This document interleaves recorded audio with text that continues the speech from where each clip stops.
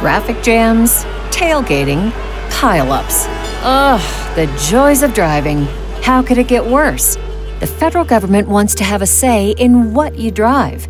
That's right. The Biden administration's EPA is pushing mandates that would ban 2 out of every 3 vehicles on the road today. Don't let Washington become your backseat driver. Protect the freedom of driving your way. Visit EnergyCitizens.org. Paid for by the American Petroleum Institute. Welcome to the Contrarian Investor Podcast. We give voice to those who challenge a prevailing sentiment in global financial markets. This podcast is for informational purposes only. Nothing on this podcast should be taken as investment advice. Guests were not compensated for their appearance, nor do they supply payment in order to appear. Individuals on this podcast may hold positions in the securities that are discussed. Listeners are urged to educate themselves and make their own decisions. This podcast episode may have ads and the occasional announcement. To listen without ads or announcements and take advantage of a host of other benefits, consider becoming a premium subscriber. Visit the website contrarian.supercast.tech. That's TECH for more information. Now, here's your host, Mr. Nathaniel E. Baker. Kyrill Asatur, the co-founder and CEO of Centerfin in New York. Kyrill, thank you for rejoining the Contrarian Investor Podcast today. Nat, thank you for having me again, and happy holidays. Happy holidays to you. It's great to have you. And you were on this show almost exactly a year ago, and you made some predictions, some of which turned out to be quite prescient. You said that we're unlikely to have a recession, and you were also short bonds, which worked out for about 10 months of the year, which is good enough. So curious now what your views are on the coming 12 months for markets, for the economy. Are we going to get a recession? Yeah, these are all things I would like to know. I'm sure our listeners would as well. So I will shut up and let you talk and tell us about it. Yeah, no, I appreciate that. Thank you. And, I think our view last year, our view today on the kind of global macro, right? The bigger picture is generally, it's not like we were predicting last year that we're not going to get a recession, but generally speaking, when you look at consensus estimates by, when you get all these, 2024 predictions that you're seeing right now, it's very rare that those come true, right? It's often the case that something else happens. And does it ever come true? I don't know. Somebody should actually look at that and see if consensus is ever the right way to go. But so our view is basically, look, nobody really knows anything as it comes to the macros. We can make predictions that are informed based on what's going on, based on our views, based on what we're seeing from, companies specifically and from some of the macro factors specifically. But at the end of the day, it's really hard to make those calls. And I think that we were of that same mind a year ago when we spoke, which is, look, everybody's talking about a recession, but everybody was talking about a recession at the end of 2021 also, if you recall. And we said the same thing. Look, it makes sense. And we actually did get 2 negative GDP prints in 2022, if you recall, but it wasn't called a recession.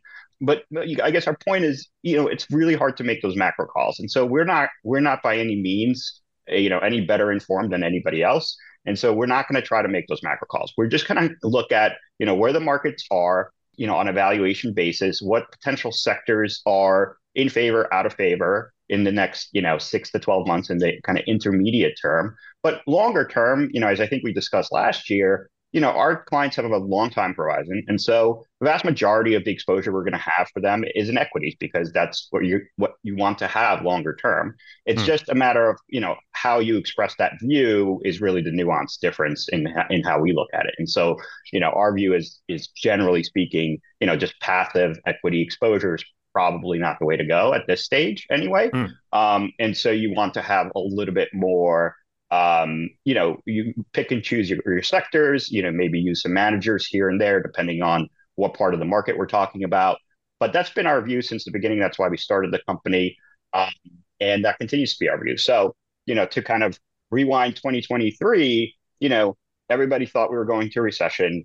we were not so clear that we were going into a recession. Then you hit the first quarter and we have a mini banking crisis, right? You had some of the biggest banking failures that we've seen since the financial crisis.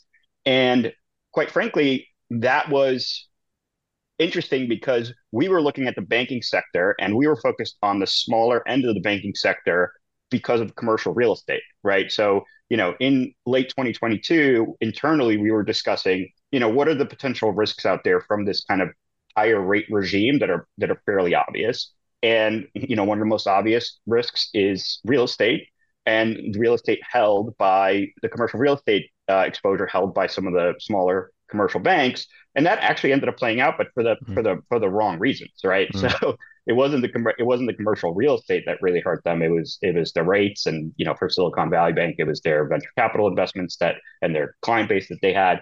So anyway, so we went through that, and then the Fed stepped in with the BTFP program, which is kind of interesting. Which was, I think if you look at the history of what the Fed does during crises, you shouldn't be too surprised that they provided, this temporary facility for the banks to be able to withstand these moves. And that kind of quieted things down for a bit, right? And then we kind of resumed this rally led by now it's been talked about enough that I don't need to tell you, but the Magnificent Seven, right? The biggest technology companies are a huge exposure in the S&P 500, and they've represented the vast majority of the return of the S&P 500 for this year. I think the interesting turning point that we saw was that at some point the markets stopped focusing. So last year it was all about inflation, right?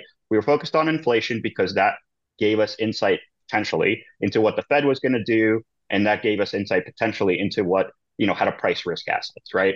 And then this year it seems like at some point inflation started to come down, and that became fairly obvious.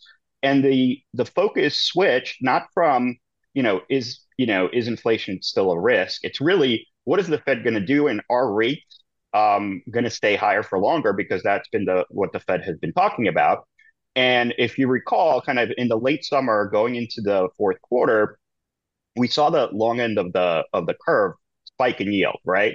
And the narrative that was driving that was, our fiscal situation's terrible. We're running a big fiscal deficit, even though we're in, quote unquote peacetime, even though there are two wars that are happening as we speak. We're running a fiscal deficit. The interest rates are higher than they've been in the last 15 years. And can we actually afford this, right? And so you saw the long end of the bond market spike in yields, and that caused a big sell-off in risk assets, right? And so that was all of basically October. And really what stopped that and has been now confirmed was when Secretary of the Treasury Yellen came out and said, listen, we're not going to finance this fiscal deficit with long bonds. We're going to use a lot more short-term, T-bills and short duration bonds.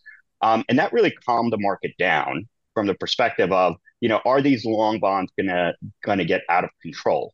And so that's when you saw this big relief rally. You saw it in risk assets and stocks and in bonds over the course of November. And then of course, last week, and I'm glad we had to put off this this recording by about a week, because I don't think anybody was predicting, neither were we, nor did we try, but nobody was expecting this Powell pivot that we got last Wednesday, which basically then added another layer of kind of comfort to the market, in that he basically said, look, we're done hiking and the path of interest rates now is lower, right? He's never said that this year. Even as recent as 2-3 weeks ago, he was sticking to the higher for longer mandate and the narrative. And so markets, as you know, hate uncertainty. And so when the Secretary of the Treasury, responding from kind of the federal government side of things, said, look, we're going to, we understand yields are, interest rates are higher, and we're in a bad fiscal situation, so we're going to finance the government with short-term paper. That gave comfort to the markets from that perspective. And then now the Fed came out last week and basically said, look, we're done raising interest rates. We're going to lower interest rates next year. The timing doesn't really matter. The magnitude doesn't really matter. It's just direction that matters. And so that gave a lot more comfort to the market since last week.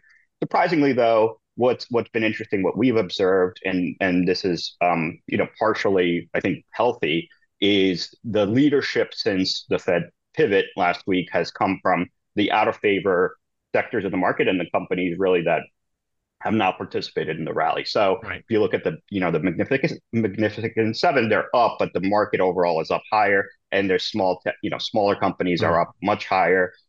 Certain more speculative parts of the market are up much higher since this Fed pivot. So I guess overall going into 2024, now everybody is talking about a soft landing, and and that's pretty much consensus. I literally just saw a chart from every bank shows a either very shallow recession or a soft landing, no recession. We just go on.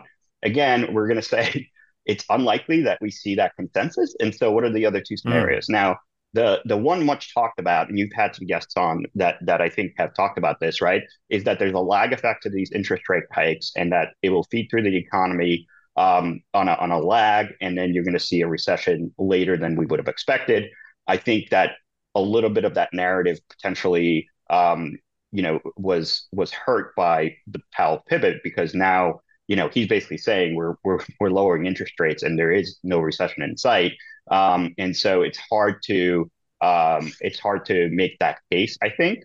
And then the flip side of the coin is like, what if the economy reaccelerates, right? And like, what if we actually show strength this year? I just looked at earnings. This year, earnings were flat, basically. I think the projected, when all is said and done, year over year earnings growth is like 0.6% for the year, right?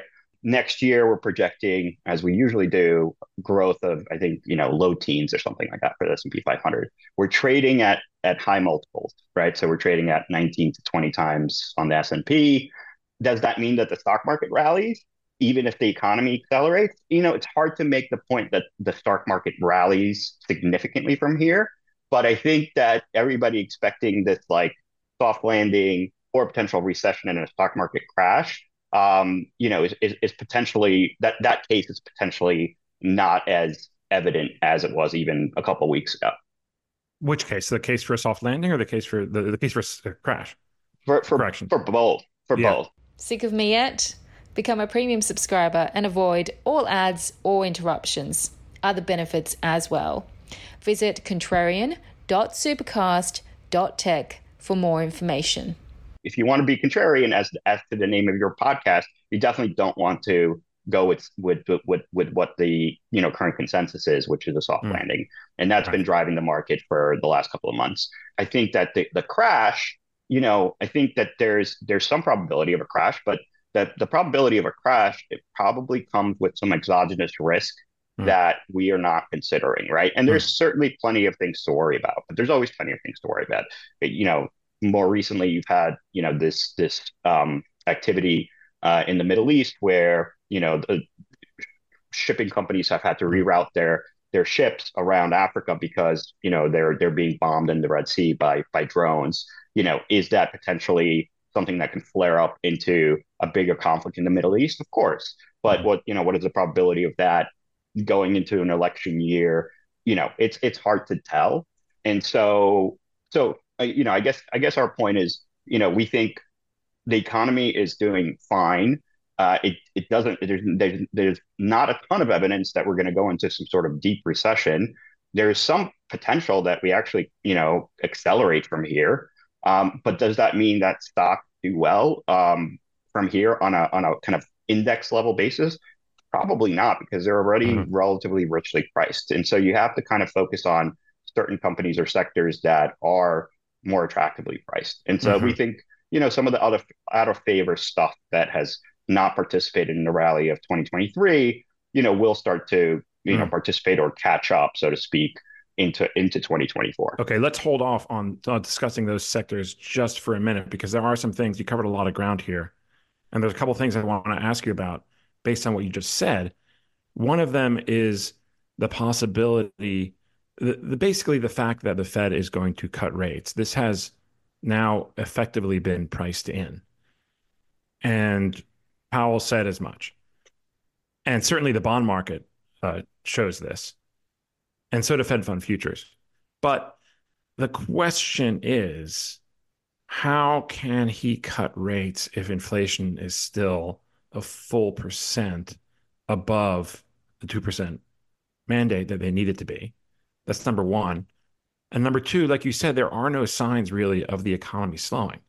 I guess maybe in employment numbers, some, but then you have other things like housing coming back and asset prices, like you said, looking quite good. So it seems like it's a bit of a difficult case to make to cut rates into all of this. Is it not? Yeah, it doesn't make a whole lot of sense when you look at just the data and you rewind the videotape and you look at how um, what the Fed has been focused on and how very disciplined they've tried to be in keeping this higher for longer narrative in light of the fact that the inflation is still above their target and unemployment, to your point, we've seen a little bit of softness, but it's still fairly Mm. tight, right? The labor market's tight, and so their dual mandate is employment and price stability.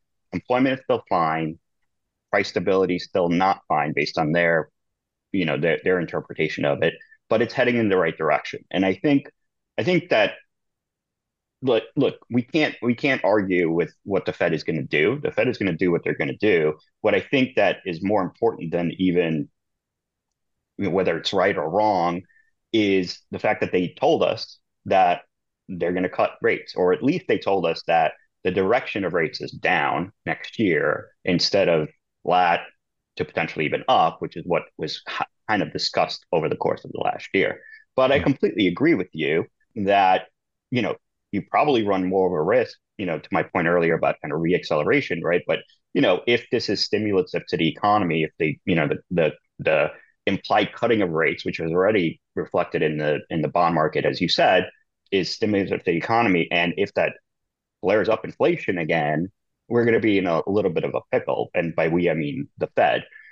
The chairman, Jay Powell, has wanted to avoid any comparison to the 1970s and, what happened with Arthur Burns and Volcker. But, in doing what he's doing, he's running that risk. Mm.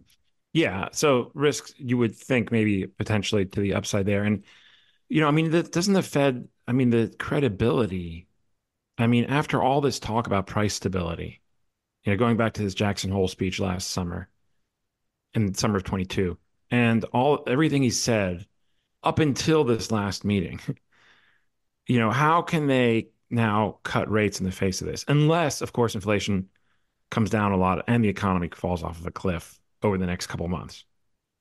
Yeah, I mean, look, the only two possible explanations are, and I've heard people talk about this since last week also, are that, maybe the Fed sees something we don't see and that Mhm. there's a bigger slowdown happening under the surface and hence they want to get ahead of it. Um, that's one explanation. The other explanation is, politics, which, it's hard to make that case, but obviously we're going into an election year. The incumbent government's going to do anything that they can in order to have a strong economy going into the election, right? Mhm. Again, that's there's a little bit more of a Yeah. conspiracy Yeah. theory, tilt to that Mhm. to Mhm. to that to that element. But no, you're absolutely right. It's hard to understand why the change of tone and why this pivot at this stage when there is no evidence that inflation, the trend of inflation has bottomed, or the trend of inflation has continued to go down to their kind of targeted level. Right? We're Mhm. still we still saw a 4% print in the last inflation print in the CPI print, right? And I would argue most people experience, my argument about, we're sitting here arguing about, academically, what is the CPI number? What's the PC deflator? And what is the Fed going to do based on those things? But arguably, everyday people, which is what the Fed, seems to have been telling us that they care about, they're still experiencing inflation, right? Mhm. So when you go to a restaurant out, prices are still a lot higher than they used to be because those restaurants are not going to just lower prices after they've raised them, right? Yeah. And so you're still seeing higher prices for things, and that's the element about inflation that I think, not to get into it. And again, we're not economists, and we don't think that anybody has a good explanation. But there is a psychological element to inflation, which is, when people are experiencing higher prices for goods and services, which they are, and they continue to experience them, they also go back and demand higher wages, right? Because Mm. that's the only way that they can afford the higher price of goods and services. And we've seen that wage pressure, right? So I think that the thing to focus on is, whether wage inflation is under control or not. Hmm. And I don't think anybody knows, but Yeah, yeah. um, but that's going to determine, I think, what happens with inflation going forward and whether or not the Fed is, a little ahead of itself here. Yeah. Although one other thing here is one element that they exclude from their core, but gas prices, if you look at the pump, have come down. And interestingly, this Red Sea stuff has not really caused or at all caused a spike in oil prices. So that would indicate that the market is not really placing all that much risk into that particular geopolitical possibility. Obviously, there's other things affecting oil prices, but is there that too? Yeah, no, 100%. I mean, gas prices have come down. Oil, we've thrown a lot at the oil market this year in terms of geopolitical risk, including this recent war in the Middle East, and prices have been stubbornly, for the bulls, low. Mm, And I think that that's pretty telling. Um, and I think that's been good for the consumer. But yeah, I mean, the market seems to not be pricing in a ton of that geopolitical risk into the oil market. And maybe that has to do with the fact that, instead of, the US production of oil, I mean, I think we talked about this last year, right? We're fully sufficient in mm, terms of being able to produce enough oil or energy domestically to support ourselves, right? So the Middle East, where historically we've needed them to import energy, is not as important anymore. So maybe there's an element of that. I'd say, if you look at, we talked about it last time, and we continue to have this view, but if you look at kind of the gold market as, something else as a proxy for geopolitical risk, that's mm. actually Yeah. been trading a little bit more. I mean, gold's like kind of at all-time highs. Hmm. It's been threatening to break out. That's actually been trading a little bit more like a geopolitical hedge, if you want to call it that. We hope you're enjoying this episode of the Contrarian Investor Podcast, where we give voice to those who challenge a prevailing narrative in global financial markets. Consider becoming a premium subscriber. For $9 a month or less, premium subscribers receive a number of benefits. Podcasts are posted immediately after they're recorded. Transcripts are made available within 24 hours. Premium subscribers get direct access to the host, and of course, there are no ads or interruptions. Visit contrarian.supercast.tech for more information. By the way, you don't need the .tech suffix to get to that website. .com will do the trick. And we also have a Substack that where you can sign up for the same prices, same benefits, same details. contrarianpod.substack.com. So if you already have a Substack account and use it, or have the app and use that, that's probably the best way to go. So contrarian.supercast.com or contrarianpod.substack.com. Whole bunch of benefits, including, of course, getting this episode up to a week early without ads or annoying announcements. And you also get the daily Contrarian briefing and podcast that is released every market day morning at 7 a.m. This is a contrarian take on the events of the day ahead and what is likely to move markets, such as economic data releases, earnings, and other things. It is really good, and that is completely unbiased, of course. So check that out, contrarianpod.substack.com or contrarian.supercast.tech. Now on with the show. All right, so let's talk sectors then. What parts of the economy do you like? Obviously, this is not investment advice, but just in terms of, broadly overall sectors, what you're more bullish about going into Yeah. 2024.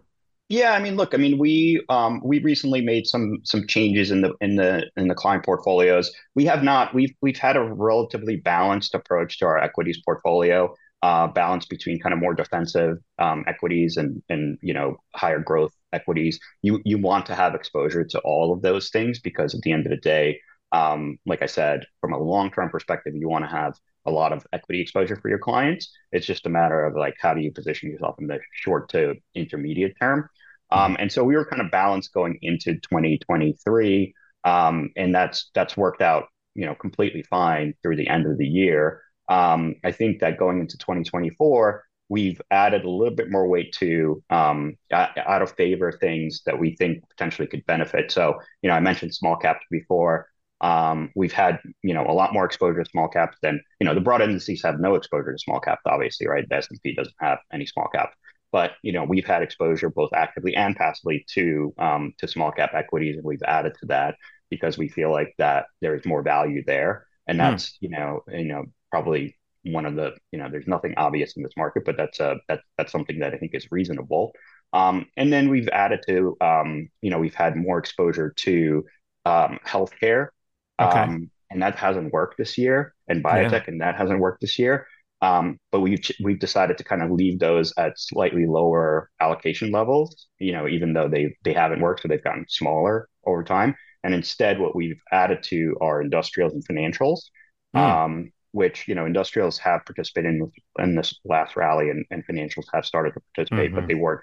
they were definitively not the Hmm. leaders going into it, right? We continue to be led by the big technology companies this year. Hmm. And so that's how we were thinking about it. I think at the end of the day, more importantly, we continue to believe the market environment. Everybody's so surprised. S&P's up 20, whatever it is, 22, 23, 24% this year. The vast majority of that, again, is seven stocks. It's really a function if you look at it as to how this index is created, right? You have the biggest companies. I think it's top 10 companies are now 30% of the index, right? It's Wow. fairly concentrated. Those are the vast majority of those top 10 companies are technology companies, right? Hmm. And that's been the leadership since the financial crisis. Basically, coming out of the financial crisis, we saw leadership from the technology companies. If you go back to, we met in the hedge fund world, right? If you go Hmm. back to, if you were an institutional allocator sitting with a hedge fund and you were to ask them how concentrated are you, and they were to say, well, look, my top 10 names are 30%. For a hedge fund, then maybe that's not super concentrated, but it's not concentrated, right? Especially when your top position is maybe 10% plus, Sure. which is what it is in S&P 500, right? And so I think that some of the things that we've been talking about and concerned about is does this does just buying the index make sense anymore when you have this concentration issue, and that leadership in market cycles is generally not the same, right? So like if Right. you go back, there's really cool YouTube videos on market caps of companies over long periods Hmm. of time, and you go back into the 80s and 90s and 2000s and 2010s and 2020s, they're all very different, right? And they change over time depending on how what the economy looks like. And it's not unreasonable to think that leadership going forward, based on how the economy is evolving, will continue to be in technology companies. However, is it going to be the same technology companies Hmm. that kind of led us into this part of time? And it doesn't seem likely. And so what happens at the index level, if you just think about it conceptually from a common sense perspective, those companies that have become very, very large, if they're not the leadership and there's new leadership coming up, they're going to stay stagnant. Maybe they shrink in market cap and overall exposure while the new leadership comes up in terms of market cap, and then the index doesn't go anywhere, right? Right. And that's what you saw really from 2000 to 2010, right? The S&P Hmm. 500 made no money over that period of time because there was this internal change of leadership. And we Hmm. think that there's more likely than not in 2020, in the 20s, which is where we're in the early stages of, we think that there might be that dynamic going forward, which is why you really need to be thoughtful about how you construct a portfolio, not just at the index level, Hmm. but picking and choosing sectors and being somewhat active about it as Hmm. things change. Yeah. What are your thoughts on AI? Because that's been one of the things that has driven the technology boom this year, and some would say hype. Yeah. Probably one of the biggest surprises of 2023 has been how strong that narrative has been, right? You Mm. know, and listen, half our team are technology folks, and they've been all over, the Chat GPT and all the other AIs since the beginning, which is only, by the way, a year ago, right? So Yeah. it's Yeah. relatively new in terms of this iteration of artificial intelligence, this language learning models that you can interact with and in this way. That's relatively new. So obviously that's driven massive value creation for a company like NVIDIA and some other companies that benefit from making the GPUs to use in this technology.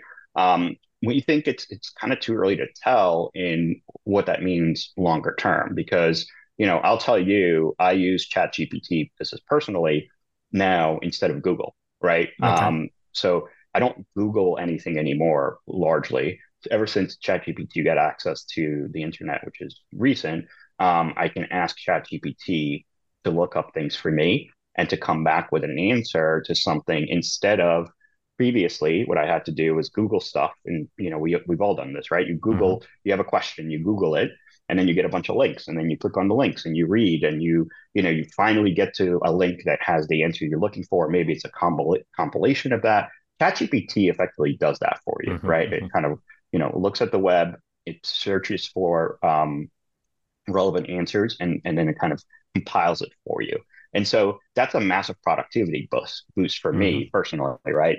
Um, and we think that that's going to be implemented across different industries, and it will have a massive effect. And quite frankly, that is potentially, what the market is pricing in Yeah. as kind of this very rosy scenario, right? So when I say, could we see a reacceleration of the economy, it's because the market's been kind of pricing that in ahead of time, but it's because some of this technology starts to filter through into the real economy, Mm. and we actually see it in growth. But I do think it's too early to tell because it seems like it's going to be very slow in being implemented in different industries. And obviously, certain industries like technology companies will be faster than other Mm. industries, like let's say banks and Manufacturing or what have you. auto manufacturing companies. But it is a super interesting, powerful technology. Again, I personally use it. I think it's super interesting. My team uses it. We've been exploring ways of utilizing it in our company, but it's still relatively new. Hmm. Is it really that useful? I mean, I've used it too, but okay, like you said, like, okay, it skips a step there of having to click on the links. So that's a step, but I mean, it's not like, you know, moving from printing press to internet, right? Like, or is it? I don't know. It's not. It's not. Except that I think that it has the benefit of potentially being, um, from again, you know, the the printing press to the internet is a massive shift in how we were able to disseminate information and consume information, right? Hmm. This is a little bit different in that this is we already have this access to information. We've had the World Wide Web for decades now, and we've moved it from computers to mobile over the last 20 years. This is a little bit of a different thing where it's not really how we access the data. It's what can we do with that data? And so it's almost like, the way I kind of think about it, it's like a personal, it has the potential, it's not there yet, but it has the potential to be like a personal assistant, right? And so if it can create, like I think about it from the perspective of my industry, the wealth management industry and financial services in general, right? If it can create the equivalent of an analyst level Hmm. worker for you for very limited cost, um, that's potentially game changing, right? Because all of a sudden, you don't need to hire that headcount, or you can have that headcount focused on something else because all of that work that you would have an analyst do, which is really, research and putting stuff together. If that can be done by an AI, which I think it can, Hmm. Well, that's a huge productivity boost, right? And so that, that person can now focus on other things that are going to become, more value add in the economy, than just, putting together research and, and putting it together for a presentation or whatever it Yeah. might be. Yeah. That's Yeah. where I think it's potentially really powerful. And that, that application you can see across, various industries, right? Hmm. It's super interesting. Yeah. Yeah. 100%. And I can tell you from my experience that the writing that ChatGPT does, while sometimes a little flawed and sometimes without downright mistakes, actually, is still better than a junior level reporter, in my experience. Like, I would much rather have a chat GPT written thing than something that came from a 20 whatever year old reporter, just speaking from personal experience. But That's that's super interesting. That's a super interesting observation. yeah, For somebody who spends their time writing content, to say that that's pretty yeah. powerful. Having said that, it needs to be fact checked and it does need to be edited. So there is that. But then junior reporters need to be fact checked and edited and oftentimes ghostwritten. And the ghostwriting part is it's something you don't have to really do anymore. Well, depending on what the style is. But anyway, yeah, interesting stuff. Wow. Okay, that's all very interesting. So a bunch of hot topics here. I'd like to ask, what are your concerns, your biggest concerns going to 2024? You touched on some of it, the geopolitical stuff. That seems to be a major flashpoint. Again, the last 2 years have seen these huge flare-ups, the Russia, Ukraine, and now in the Middle East. So I would assume that's up or near the top of the list. But is there anything else, or maybe yeah, talk to me about that.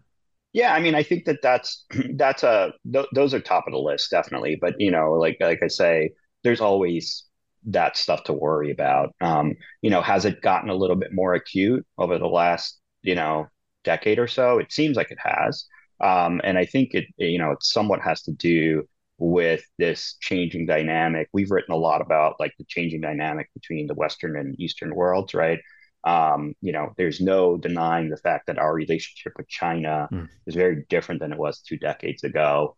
Clearly our relationship with Russia is very different, but there seems to be, a new economic axis, for lack of a better explanation, that's trying to kind of form to replace or try and try to usurp the U.S. as the global dominant economy and world power. Right. That's clearly what's happening, and it's happening very slowly. And I don't think that we can say, there's been this like recent narrative of comparing the U.S. to the late Roman Empire. I think there are some things that you can glean from that, and certainly seem right, but I don't think those things happen, over short periods of time. Those things take long periods of time.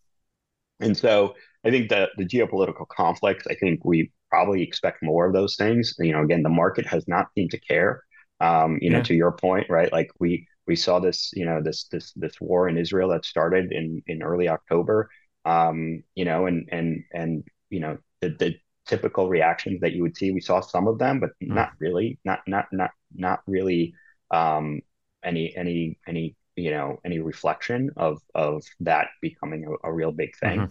Hmm. And so those are definitely top of mind. I would say like more, you know, closer to home, right? I would say, if inflation is not really a solved problem, like the Fed has effectively declared as of last week, um, that again, that's really harmful to a huge part of society. And it's really the part of the society that does not own financial assets, which is kind of what we're talking about here. Hmm. Hmm. And I'd say that is something, that I think we just need to pay attention to, Hmm. because, Powell, to his credit, he said at every press conference, he said, and I actually don't know if he said it last week or not, but he said, we know inflation is hurting people because, it's hitting them, in their wallet, and people are having a hard time, surviving and living healthy, financial lives. Um, well, if inflation kind of reaccelerates from here, um, that's gonna continue to be a problem. And Hmm. so, and that comes with it, that brings with it, potential social tension, which we've seen a little bit of, over the last, couple of years, Mm, maybe even longer. But mm. that's something also to pay attention to. But I'm not sure, how you can play that from a, Yeah. financial or investing perspective. Yeah. Yeah. Good points. Yeah. Speaking of which, you didn't mention the US election in 2024, which I suspect we might be hearing about a little Yeah. bit. Not to talk about politics, which is outlawed on this podcast, but just the economic and market impact of what that could bring, if any. Do you see any potential for anything there? Yeah. I mean, look, I mean, I did briefly mention that, I think that um, the incumbent federal government Mm, uh, always tries to do whatever they can to make the economy strong into that election year, so that people feel good, and their voting reflects that. So I would expect the Biden administration to do what they can, within their powers, to help the economy, which is another reason why, it's hard, for the people that are calling for a hard recession or hard landing, right? You're talking about going into election year where the federal government's just going to throw a lot of stuff at the economy, mm, because that's what they do. So I think that is something to be aware of. There was news yesterday about Trump and Colorado, taking him off the ballot as an official presidential candidate. I think that's very new, but that's going to create some uncertainty.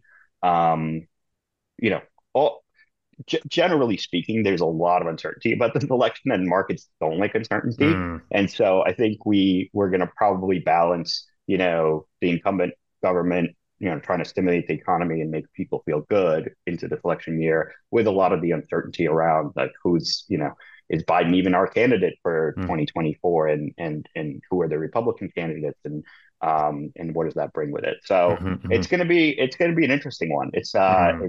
It's not, I don't think it's gonna be a boring year. Yeah, yeah. Interesting is an interesting way of describing it. Yes. Very cool. All right, Carl Asatur, thank you so much for joining the Contrarian Investor Podcast today. In closing, maybe you could tell our listeners how they can find out more about you and about Centerfin. I will put that in the show notes. I've noticed you aren't that active on social media anymore. Or maybe it's somehow our algorithms aren't matching up or something since the switch there. But yeah, how do we do that?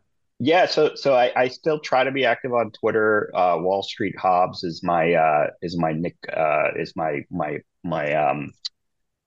call sign. And Centerfin.co, Kyrill at Centerfin.co is how you can reach me.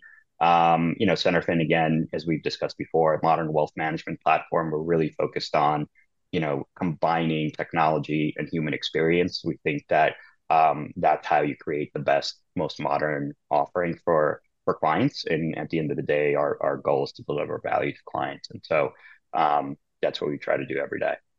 Well, have you tried plugging in asset allocation into AI and just being like, what's the best asset allocation right now? Oh gosh, yes, we've tried a lot of that stuff. It's not to be done, Okay. and with any real money at this point. I think there's a lot of people talking about that, Yeah. and I think it's pretty dangerous, Okay. because I don't think by any means. Listen, there's been forms of AI that have been used in investing by quant shops for decades, right? So it's not like you can't use it, but I'm saying, like, trying to use something like the recent language learning models in actually managing money, I think is a no go at this Mm, stage. And yeah. anybody Yeah. who's talking about it, that's definitely a little dangerous at this. Yes, yes, yes. All right. Cool. Well, thanks, Carl, for coming on again. Thank you all for listening. We'll be back here again in a couple weeks. Speak then. Bye. Thank you for listening to the Contrarian Investor Podcast. We hope you enjoyed this episode. To subscribe to this podcast, simply open your favorite podcast software and search for Contrarian Investor. Follow us on social media by searching for Contrarian Investor on Twitter and Instagram. Send us your thoughts on feedback@contrarianpod.com. We look forward to speaking to you again next time. Traffic jams, tailgating, pileups. Ugh, the joys of driving. How could it get worse? The federal government wants to have a say in what you drive. That's right. The Biden administration's EPA is pushing mandates that would ban 2 out of every 3 vehicles on the road today. Don't let Washington become your backseat driver. Protect the freedom of driving your way. Visit EnergyCitizens.org. Paid for by the American Petroleum Institute.